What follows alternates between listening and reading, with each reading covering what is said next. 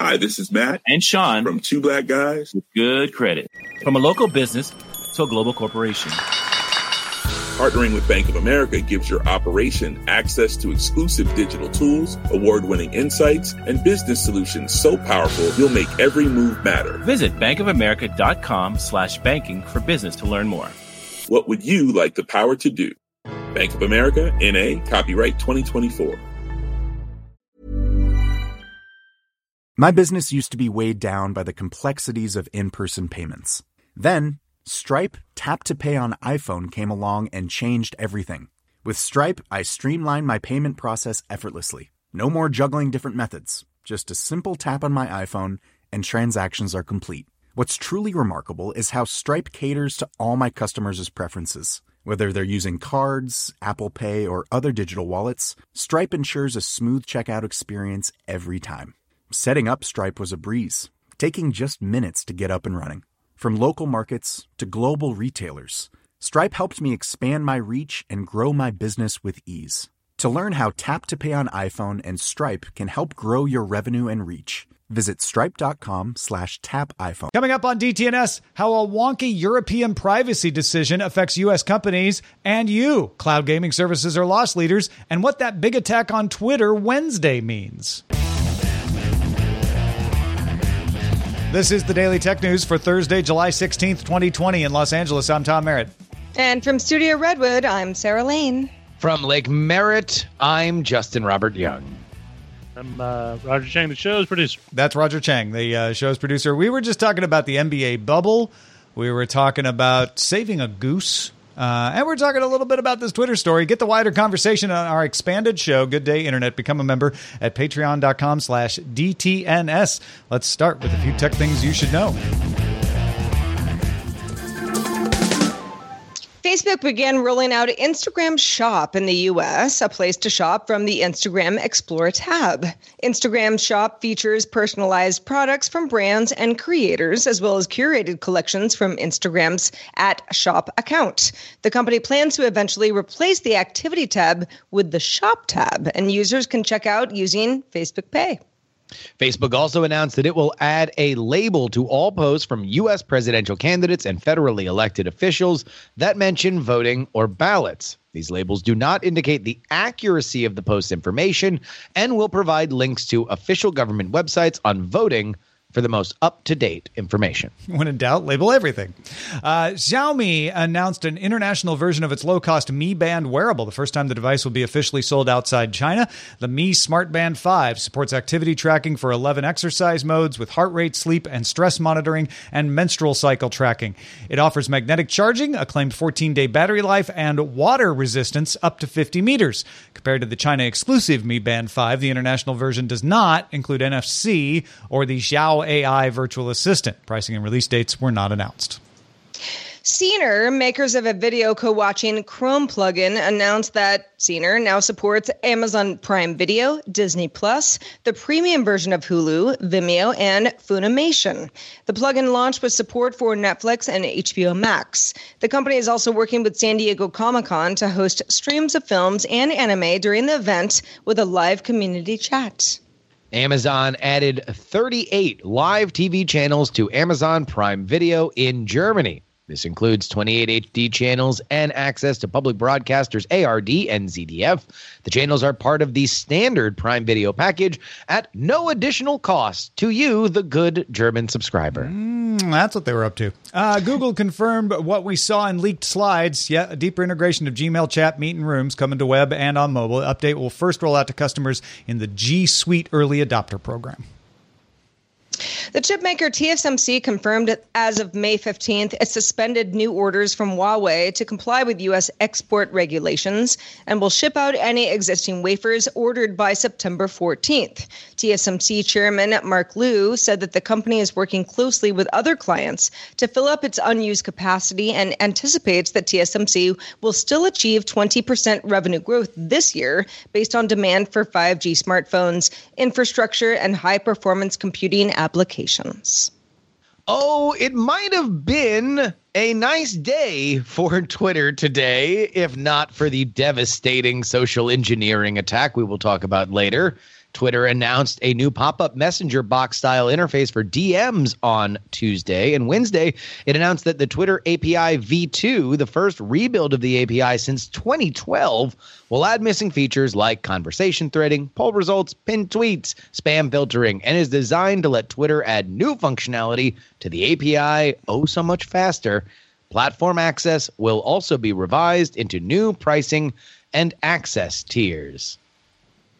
And you got to love breaking news right before the show, because today Netflix announced that Netflix has named Chief Content Officer Ted Sarandos co-CEO. Sarandos will continue to head content. CEO Reed Hastings said, quote, "This change makes formal what was already informal, that Ted and I share the leadership of Netflix," end quote. Netflix also named Chief Product Officer as Chief Operating Officer. The company also announced it added 10 million net new global subscribers, beating expectations. Co-CEOs, never goes wrong. Ask BlackBerry. All right. Let's talk a little more about what would probably have been the main story today on any other day. The EU and the U.S. have had a back and forth on agreements to make it easy to let U.S. companies transfer data from the EU to its U.S. operations while still following EU privacy rules. We're talking about companies like Facebook storing EU user data in U.S. data centers, for instance. This is not about keeping EU data separate from any U.S. jurisdiction, or it is, rather. It's not about sending emails and stuff. This is Facebook saying, hey, we have a data center over in the U.S., so we want to store some EU data there. And the EU had this agreement that allowed that to happen. Well, a previous agreement was struck down in 2015 and replaced with a new one called the EU-US Privacy Shield. So back in 2015, we talked about that. We talked about the Privacy Shield on DTNS going into place and how that just made things a lot easier, lowered costs, lowered compliance issues. Well, that one's gone now. The European Court of Justice found that the primacy of U.S. national security, public interest, and law enforcement in Privacy Shield, in other words, Privacy Shield said, well, the U.S. still has those as their prime factors, interfered with the ability to protect EU citizens' privacy rights. And the process to handle EU citizen complaints was not sufficient. This was a lawsuit brought by Max Schrems, and he won partly. It's because data of the capture powers allowed by Section 702 of the U.S.'s Foreign Intelligence Surveillance Act and U.S. Executive Order 12333 sanctioned bulk collection. That's specifically just not allowed under EU law. And the court said, look, this agreement can't work if those FISA Act and executive orders are in place. So the ruling means companies now no longer have blanket coverage and will have to rely on something called a standard contractual clause. Businesses in non-U.S. countries already use these SCCs, as they're called. Some U.S. companies, like Microsoft, already use them as well, just to give themselves a little redundant coverage. The court has previously chosen not to abolish SCCs. And in this decision, they said, we're not getting rid of SCCs.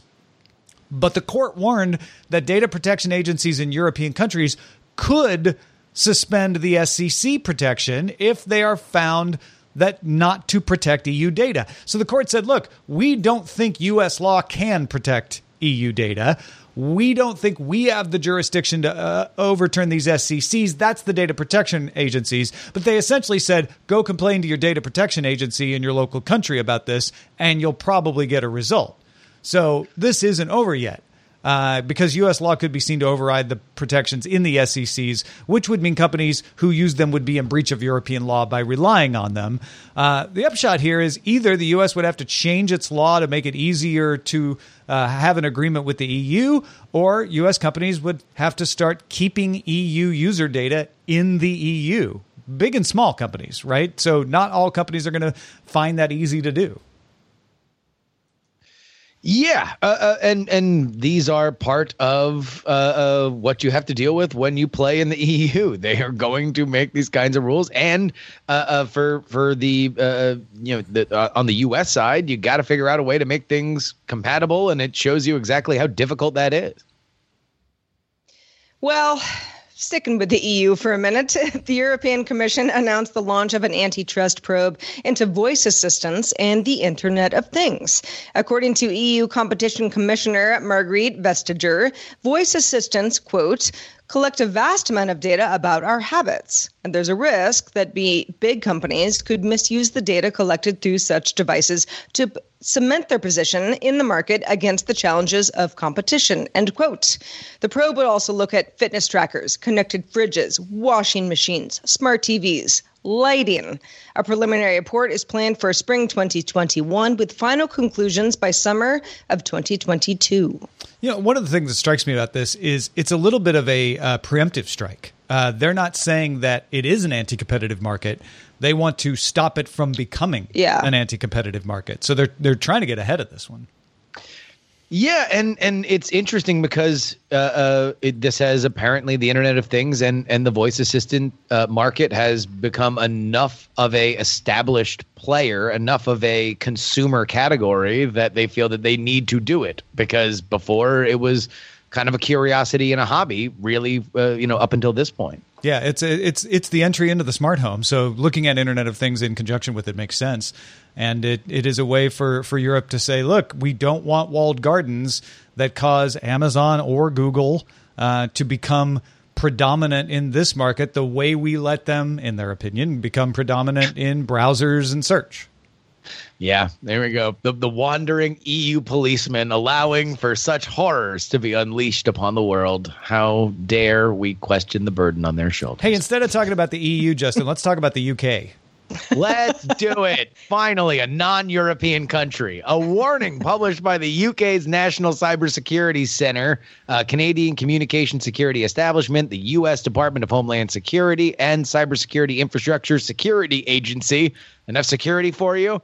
Wait, we have one more. The U.S. National Security Agency, boom, says attackers have been targeting organizations working on a COVID-19 vaccine in the UK, U.S., and Canada. The statement says the attacks may originate with a Russian organization, but that is not certain. The warning also says access to networks was gained through phishing attacks, and then the WellMess and WellMail malware was installed. Vaccine research itself is not secret and published in scientific journals. Attackers could benefit, however, from gaining access to details of manufacturer and supply agreements. The report did not identify which organizations were targeted or what, if any, information was accessed. It did say research has not been hindered. Yeah, I mean, I think we can probably guess who it was. As we mentioned yesterday, Oxford University working with AstraZeneca in the UK, and the UK made this announcement on behalf of the other security agencies. So, you connect the dots. They're pointing the finger at Russia, but they're only saying they're almost certain, not that they are certain. This could be China, could be North Korea, could be Iran, could be somebody else. But they are definitely sure, and this is what I want people to take away from this, they're definitely sure that social engineering happened, phishing attacks happened, malware was installed, and data was accessed. They said it did not hinder the research, but again, the research is all public data. What they don't say is whether they got those details of manufacturer and supply agreements, which could be incredibly lucrative as corporate espionage for whoever accessed them.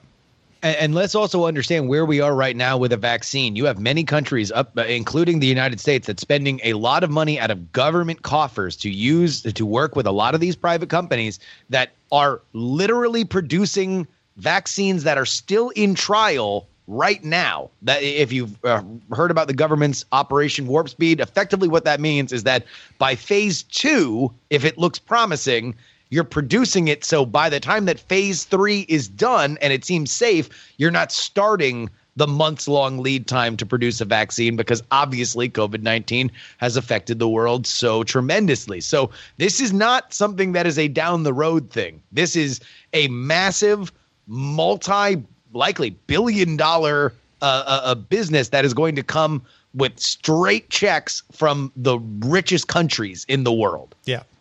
So these were cyber attacks meant to make money, to be able to figure out how to get in on some of that cash. They were not meant to stop the vaccines. In fact, quite the opposite. They want those vaccines to get out there so they can use that manufacturing and data that they found to cash in. Yeah, they want, this is a once in a generation train heist in terms of corporate espionage, because it is rolling now and nobody knows how long it's going to continue to be a target. Sarah, let's talk about something that doesn't involve any of this. Gaming. Okay, Microsoft's Project xCloud game streaming service will arrive in September as a free add-on for people who pay for Xbox Game Pass Ultimate. Microsoft's Xbox chief, Phil Spencer, says that Project xCloud will eventually be available separately from Xbox Game Pass Ultimate. Protocol's Janko Rodgers passes along the salient observation from More Insights and strategy analyst Anshel Sag that most of these cloud services can be seen as lost leaders. As NVIDIA's GeForce Now encourages cloud gaming as an industry, it sells more GPUs to cloud services. Stadia shows off technology that can be sold to the video game industry through Google Cloud, and the same goes for Microsoft, which can sell xCloud functionality through Azure. Yeah, I thought this was a really good piece by Janko over at Protocol, and of course, passing along insights from Anshel Sag, which are really good too. This explains a lot. If people are like, they'll get rid of Stadia. No, they won't. Stadia is their demo car. It's their model home. It's the thing that they're using. It doesn't matter if people even use it. As long as it works, then they can use it to show other companies who want to create their own video game streaming services. Of course, Microsoft, I think it's well known, doesn't do anything if it doesn't make money through Azure these days. That's not exactly true, but it's almost true.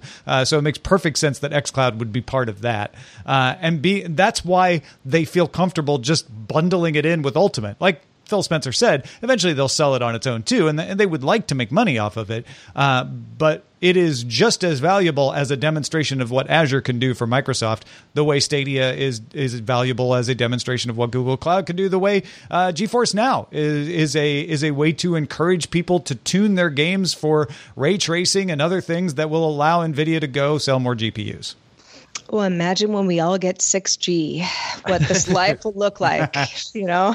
I'll tell you, I would only push back on one thing. I think the name Stadia could go away. Sure. But the concept of... Why do you hate Stadia? Oh, no. I'm not saying I hate Stadia. I'm saying that... No, the name. Who knows? Because Google might want to rebrand it, or somebody else. They might have a partner come in that wants to buy the bones of it or license the bones of it and call it something else. Google wants to sell server space. Azure wants to sell server space. AWS wants to sell a server space. This is the concrete of our modern age, and they want to show you all the amazing things you can do with it. Yeah. You don't sell concrete by rolling up a concrete truck. You build stuff with concrete and show what you can do with it. Yeah. Hey, folks, if you want to get all the tech headlines each day in about 5 minutes, be sure to subscribe to dailytechheadlines.com. A lot can happen in the next 3 years. Like a chatbot may be your new best friend. But what won't change? Needing health insurance. United Healthcare Tri-Term Medical Plans are available for these changing times.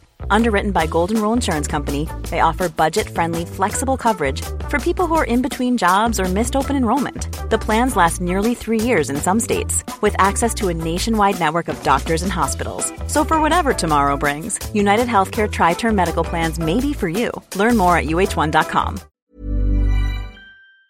The Claude 3 model family from Anthropic is your one-stop shop for enterprise AI. With models at every point on the price-performance curve, you no longer have to make trade-offs between intelligence, speed, and cost. Claude 3 Opus sets new industry benchmarks for intelligence. Sonnet strikes the perfect balance between skills and speed. And Haiku is the fastest and lowest cost model on the market, perfectly designed for high-volume, high-speed use cases. Join the thousands of enterprises who trust Anthropic to keep them at the frontier. Visit anthropic.com/Claude today. My business used to be weighed down by the complexities of in-person payments. Then, Stripe Tap to Pay on iPhone came along and changed everything.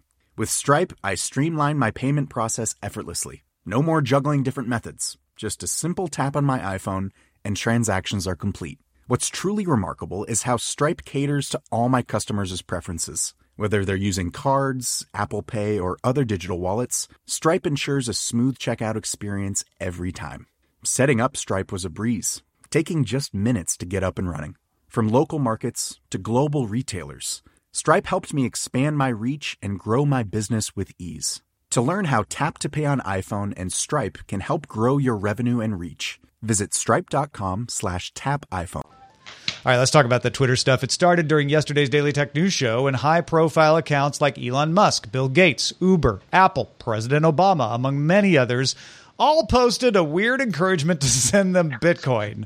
At first, I thought, okay, this is just some hacks, some clever hacks into high-profile accounts. It happens. Well, it was bigger than that. The posts were removed, but kept popping back, sometimes on the same account, sometimes on other accounts, to the point that Twitter eventually took the scorched earth policy of stopping the ability for all verified accounts from being able to post in order to make sure that the attackers wouldn't be able to post to the most high-profile accounts. They just shut them all down.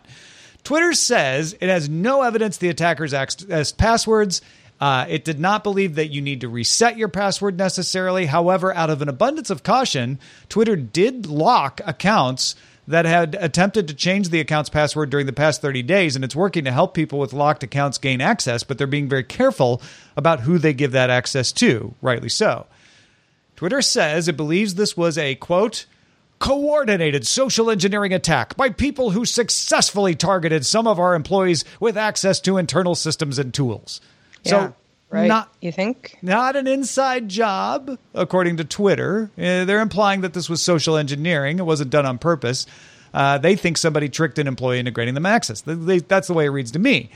See last Monday's episode on social engineering. It can happen to anybody. Scoff at your risk. A source, however, told Motherboard, quote, we used a rep that literally done all the work for us. And a second source claimed the attackers paid a Twitter insider for the access. Now, that raised a lot of eyebrows. We don't have confirmation. It could just be the attackers spouting off to cause controversy. We don't know. Motherboard also showed redacted screenshots of a Twitter admin panel, which showed account details, the ability to add an email and phone number to an account, as well as whether the account was suspended or protected. That ability to add an email and phone number is probably how this account was how this attack was carried out. Twitter said the access was used to take control of accounts. That implies it was not using an internal tool to post to Twitter accounts, that Twitter employees didn't have that, but that the tool was used to grant access, likely by resetting passwords and email addresses. That's also backed up by what the sources told Motherboard. And that can be automated. That can be done rapidly when properly scripted, especially if you have access to the tools used to do account recovery and resets. Now, hacker Lucky225 has legitimate control of deceased hacker Adrian Lamo's account. He did an interview with Ars Technica that I found very interesting. He received a password reset code 90 minutes before the first public signs of the breach. He did not enter it, but shortly after got an app notification of a new device logging into the account.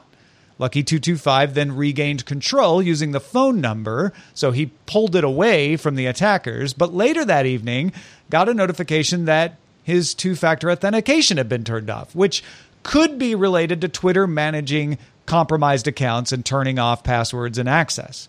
Twitter's still investigating how long the attackers had access. We know they had it at least 90 minutes before the attack showed up at 1 p.m. Pacific yesterday. They could have had it longer. What other information did they obtain? And what else might they have done while they had access to the dashboard? Were they just having fun, posting to high-profile accounts about Bitcoin, trying to make some money? That's what the FBI says. Or were they gathering information from direct messages? DM, yeah, exactly. Mm-hmm. Now, Twitter says it has taken significant steps to limit access to internal systems. Well, so like today, doggone it. They said that. Yeah. So in other words, here's how I imagine that. There's a team of, let's say there's a team of 6 on the community team that has access to this to like look at suspended accounts, help recover if somebody's like, hey, I got locked out, somebody hacked my account. They can reset passwords for somebody, change email addresses in this tool. And today Twitter said there's one person has access to that tool. We locked everybody else out so that we know how to control access. That's probably what that means. There were a lot of questions yesterday. I mean, this all kind of broke at the end of yesterday's DTNS, and the whole sort of like, oh, if you have a blue check mark and you're verified, you can't tweet anymore. I tweeted, but I also use a third-party app. Mm-hmm. That's interesting too. I immediately deleted the tweet because it was just test kind of thing. But there were a lot of other people in my timeline doing the same thing. Like, what is happening right now? Like, are we out? Are we in? What's going on? the whole idea of, somebody gaining access and then two-factor being turned off for somebody who had legitimate control of someone's account is interesting. The situation as of now seems like it's under control, but yeah, what was the social engineering thing that got somebody to give over credentials to have a hack of this magnitude? Because as you mentioned, Tom, we talked about this in our security week last week. Yeah. This happens all the time, and and very smart people sometimes are fooled, and that's what this sounds like. Well, all right. So let's just real quick to reset for everybody.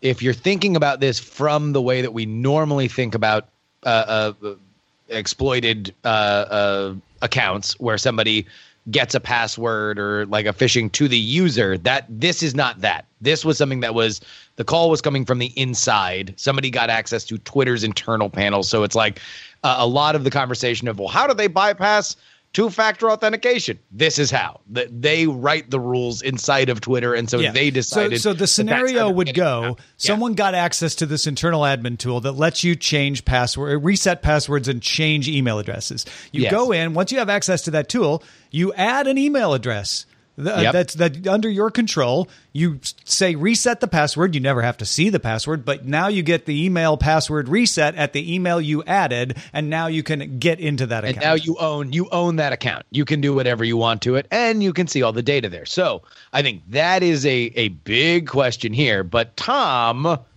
let's get into the who, how, and why of it all.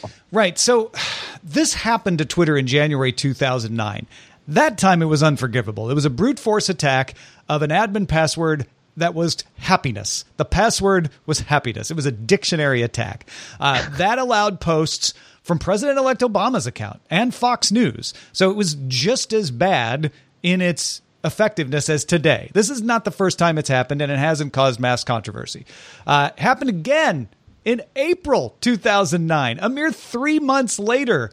That time, by accessing an employee's email account where they had stored their admin password in plain text. It was a more secure password, but once they were in the employee's email account, they were able to get plain text. Well, Twitter has improved its security since then. It settled an FTC case for those breaches in 2010.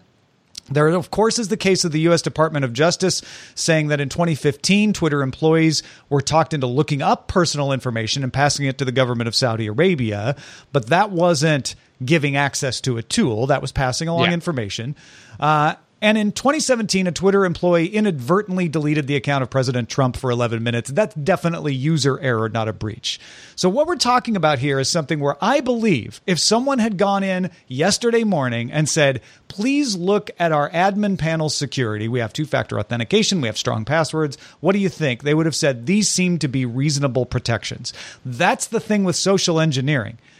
Social engineering is very difficult to protect against because you have to put the firewall in someone's mind.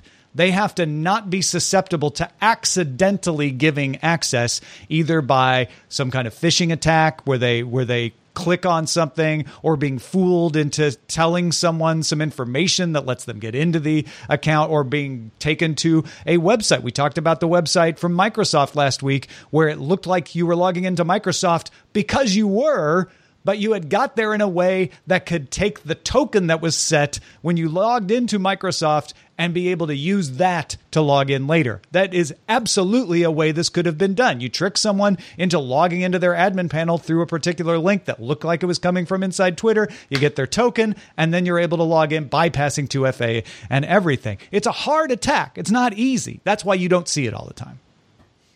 So you don't seem to buy much into the idea that this could be a bribe or a payoff or an inside man. It would be easier to do that attack if you could get somebody to do it. It's harder to get someone to risk that, to get that kind of payment. I don't know. These guys were obviously trying to collect money on Bitcoin. Maybe they thought they could use that, give them a cut of that. It's not impossible. It seems less likely than just social engineering, which is a more common in relative terms. It's more common for someone to get tricked into giving access than to agree to be paid to give access. It is harder to find that kind of confederate on the inside. Yeah. That being said, I will say this. There was an open letter from Senator Josh Hawley, who, by the way, the most dangerous place in cyberspace is between Josh Hawley and a trending topic. He loves jumping on this kind of stuff, and indeed he did yesterday. I do think, though, that number one, we probably have not seen the last of some of possibly salacious elements of this of these leaks, considering that or this breach, considering that these people likely had the access to DMs of very high profile accounts. And I think that there is going to be a larger conversation, and possibly one that the government will look to lead on, knowing Congress's ability to find limelight, about who exactly has access to this and why they needed to severely restrict it, as they said today compared to yesterday. I fully expect that to happen. I fully expect Twitter to be able to answer all those sufficiently. I may be wrong. We may find out that Twitter dropped the ball on this. I wouldn't be shocked. But I expect Twitter will say, no, we went through industry standard procedures. You have to have these kinds of functions to operate a website. We had them with limited people. We just, poor Pat just got fooled. And Pat feels horrible about it. That's actually what I expect to happen here is that's going to be the outcome of this. The question is, what do you do with that? And I'm very curious what the method of social engineering was. I'm very curious what else they accessed, because I don't believe the Bitcoin thing was their main purpose here. I think it was an expedition to find information that is private, information in the DMs of the people they were accessing. We don't know. All we know is there's an Instagram account from Anthony Alias, aka an alias, claiming responsibility, saying there was a charity attack, etc. But that really doesn't tell us anything. No. Well, you know who does tell us a lot of stuff is people who participate in our subreddit. You can submit stories and vote on them at dailytechnewsshow.reddit.com. Also, Nate Langson, in our Thing of the Day, shows how a $5 loot pack turned into a bit of a bonanza for him. You guys, this week I was accidentally given about $20,000 worth of in-app credits in a free-to-play game made by Gameloft after the company mistakenly put hundreds of times the amount of credits in a new loot box than it meant to. The $5 packs were only on sale for a matter of minutes before they were pulled, but I got lucky and managed to buy a few. And you can hear how this happened and what I learned about loot box economies as a result of this on my show Text Message. You can go to uktechshow.com and look for episode 212 or search Text Message. That's TECH' message wherever you get your podcasts. That's episode 212. Back to you guys. By the way, I'll throw in that if you are a patron of Text Message and you get their extra message, Nate goes on to explain later in the week how they reset his balance and now he owes coins because he took advantage of this. So kind of an interesting solution to that. Go check it out.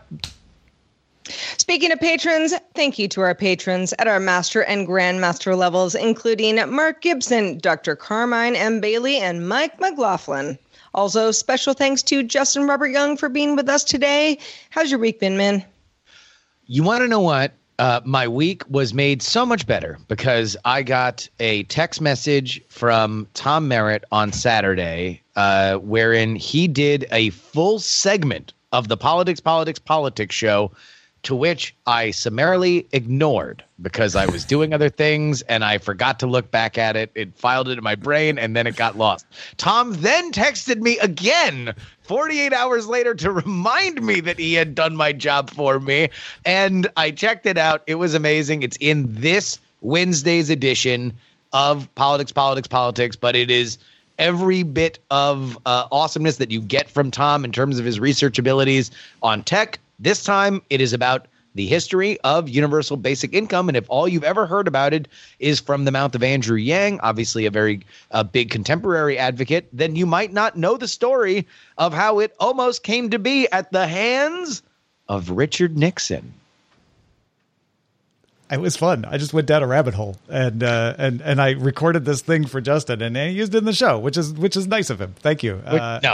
It is nice of you to do my job and do better than I can. So please go check it out. I thought it was great. I think the whole episode is actually really worth listening to. But yeah, go ahead and check it out. It is Wednesday's edition, the July 15th edition of the Politics program. Hey, folks, we want to thank you for supporting us on Patreon. In these times, man, I am more thankful for patrons than ever before. At the beginning of all of this lockdown stuff in March, I was fairly concerned about what was going to happen to direct supported stuff. I am very pleased to say that direct supported stuff seems to be weathering this a lot better because you all value it. You get value and you give value back. And I thank you for that. Everybody who supports us at patreon.com/DTNS. Our email address is feedback@dailytechnewsshow.com. If you'd like to join us live, we'd love to have you. Monday through Friday, 4:30 p.m. Eastern, 2030 UTC. Find out more at dailytechnewsshow.com/live. Back tomorrow with Rob Dunwood. Len Peralta will be here drawing as well. Talk to you then. This show is part of the Frog Pants Network. Get more at frogpants.com. Diamond Club hopes you have enjoyed this program. Hi, this is Matt and Sean from Two Black Guys with Good Credit. If you own or operate a business, whether it's a local operation or a global corporation, partnering with Bank of America could be your smartest move. By teaming with Bank of America, you'll enjoy exclusive digital tools, award-winning insights, and business solutions so powerful you'll make every move matter. Position your business to capitalize on opportunity in a moment's notice. Visit bankofamerica.com/banking for business to learn more. What would you like the power to do? Bank of America, N.A., copyright 2024. Hi, I'm Daniel, founder of Pretty Litter. Cats and cat owners deserve better than any old-fashioned litter. That's why I teamed up with scientists and veterinarians to create Pretty Litter. Its innovative crystal formula has superior odor control and weighs up to 80% less than clay litter. Pretty Litter even monitors health by changing colors to help detect early signs of potential illness. It's the world's smartest kitty litter. Go to prettylitter.com and use code ACAST for 20% off your first order and a free cat toy. Terms and conditions apply. See site for details.